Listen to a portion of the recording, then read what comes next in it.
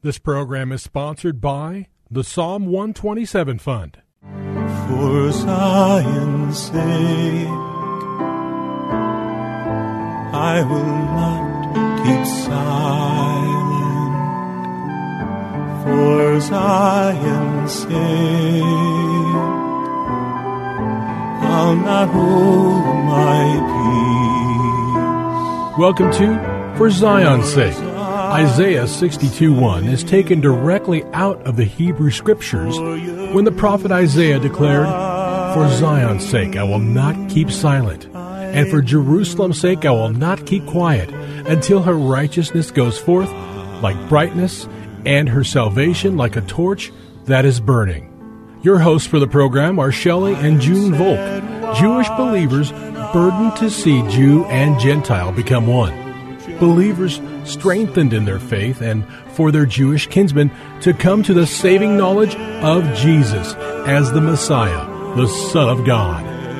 Bless the Lord and welcome to For Zion's Sake. We thank you for joining us. We're the Volks. My name is Shelley. And my name is June. Hi, everyone. It's good to be with you as we continue a theme that we started yesterday.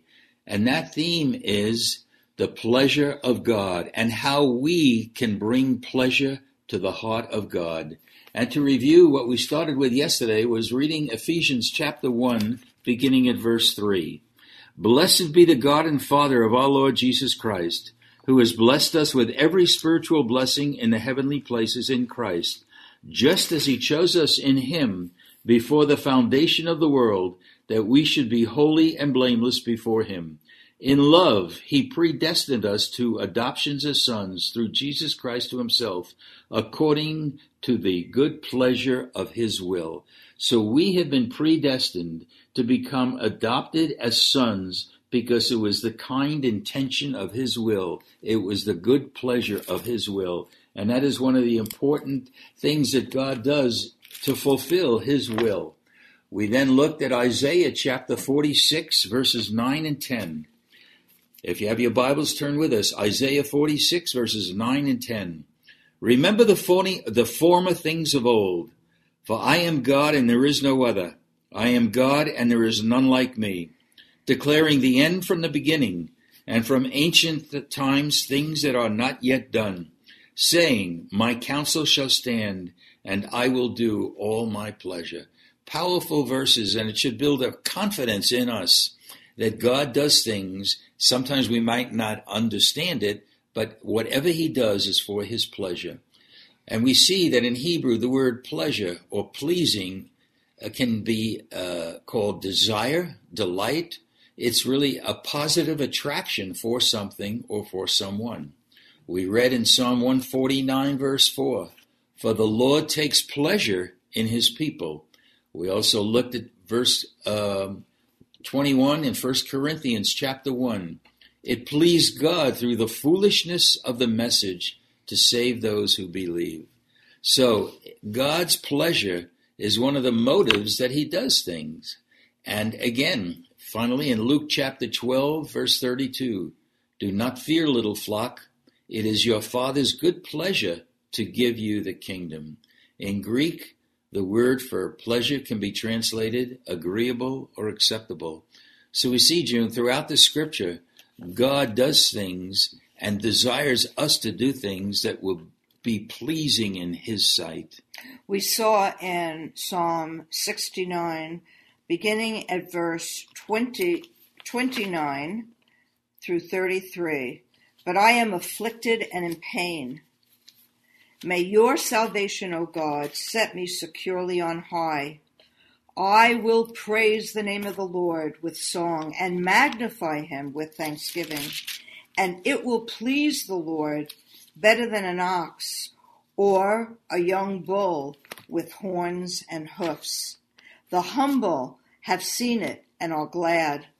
You who seek God, let your heart revive, for the Lord hears the needy and does not despise his who are prisoners.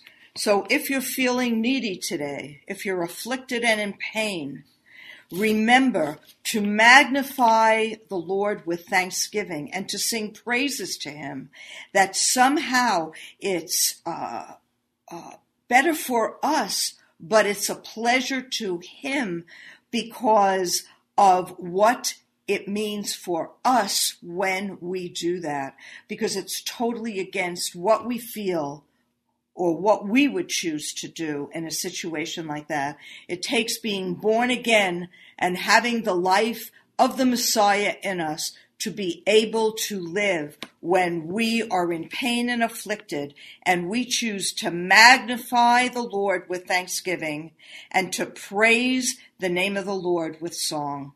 You know, Junie, it speaks to me that we could always do something. We can always provide an offering. But what I see in these verses is that what we are is more desirable to God. In other words, if we praise him and magnify him, that's an expression of our hearts toward God rather than doing some external thing. And God is always looking for what we are, and then what we do comes out of who we are. So the powerful scriptures. Well, we could also see the difference between humanism and one allowing the Messiah to live his life in and through us, which is why Jesus came, because it's pleasing to God that he would transform us and change us and share his life with us. So humanism would do what looks right, or say what sounds right, or even this radio program. What is our heart in doing it?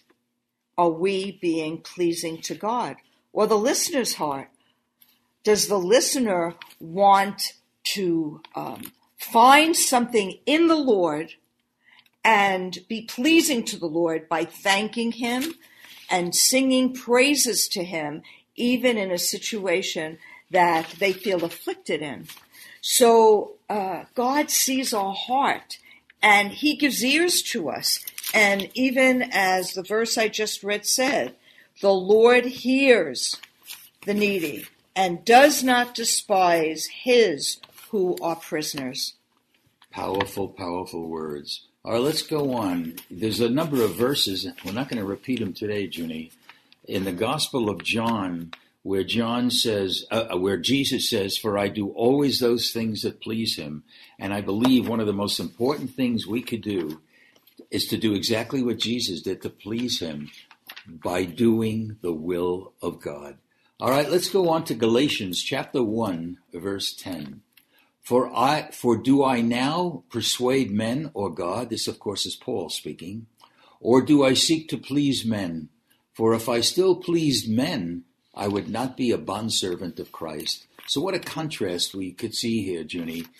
And the question we need to ask ourselves, who is freer, or who is walking in the liberty of the Spirit? One who is seeking his own pleasure, or one who becomes a bondservant of the Most High God?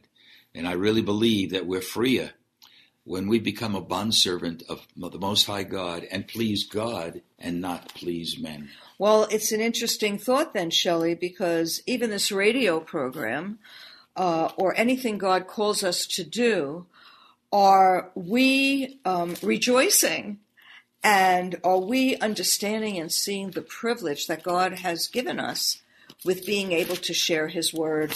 And for our listeners, when you go shopping or go to work or go to school or drive in your car, are you thankful that the life of the Messiah is within you and that there's purpose that he has for your life? Are you desiring to be pleasing to him and give thanks and worship him and praise him? Or for you and me, Shelley, or our listeners, does our flesh take over? And do we do things with a grumbling heart and in a wrong attitude? And that causes the Lord grief, because he knows that we are not revived. We are not living out of his life, because his life always did the will of the Father. And the life of Christ when he walked the earth always brought pleasure Amen. To his Father.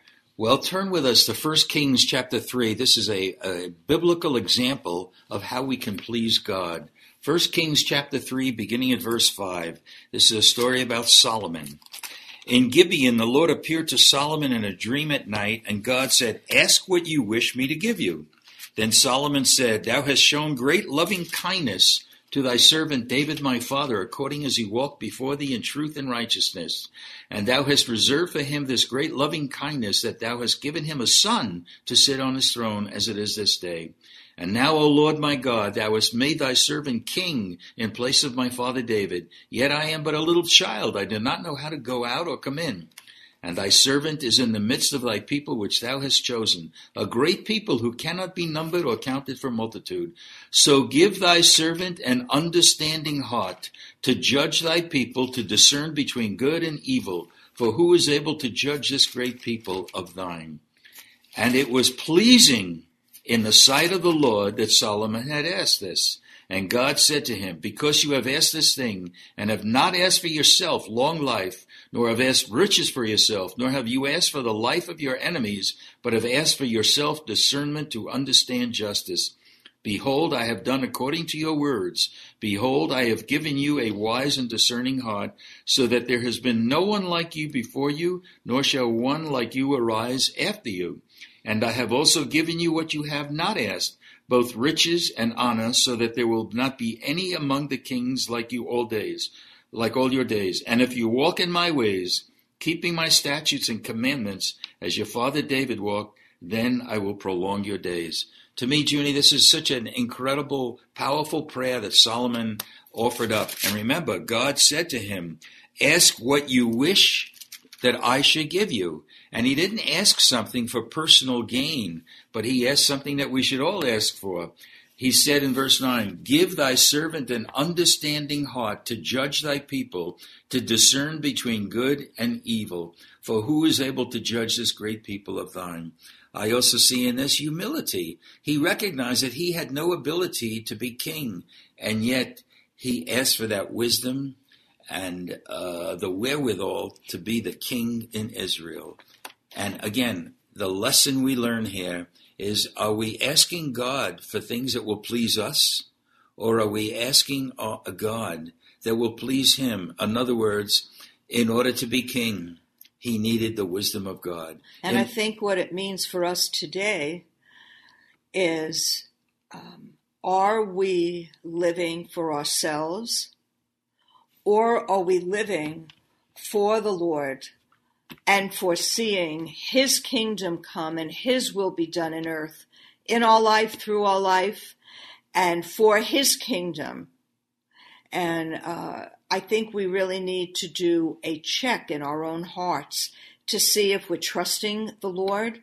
Solomon trusted the Lord for that wisdom, and God honored Solomon in that, in a question and in things that people could not answer. God gave Solomon wisdom. So, Lord, I really do pray that you would give us wisdom.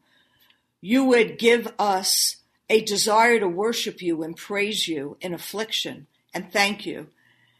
You would give us a desire to praise your holy name and never to be ashamed of it. Thank you, Lord. And Lord, we thank you for the example that Solomon gives us all to please you by doing your will. We thank you in Jesus' name. Amen. For Zion's sake. Thank you for joining us this evening. If you would like to get in touch with Shelley and June, you can write to them at P.O. Box 1784, Scottsdale, Arizona 85252. That's P.O. Box 1784, Scottsdale, Arizona 85252. And you can also contact them on their website, ShelleyandJuneVolk.com. That's ShelleyandJuneVolk.com. Until next time, the Lord bless thee and keep thee. The Lord make his face to shine upon thee and be gracious unto thee. The Lord lift up his countenance upon thee and give thee peace. This program was sponsored by the Psalm 127 Fund.